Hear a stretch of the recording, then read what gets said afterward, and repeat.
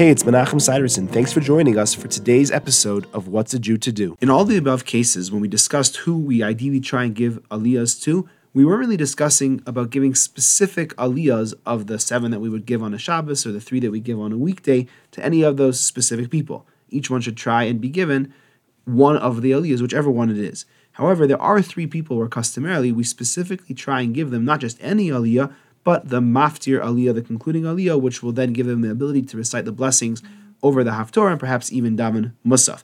And those 3 are a chassan on the Shabbos before his wedding, so a groom at his ufraf, the Shabbos celebration before his wedding, a person who has a yortzeit, they commemorate the passing of a parent in the following week, and number 3, a bar mitzvah boy at his bar mitzvah. Thanks for joining me. I look forward to seeing you tomorrow.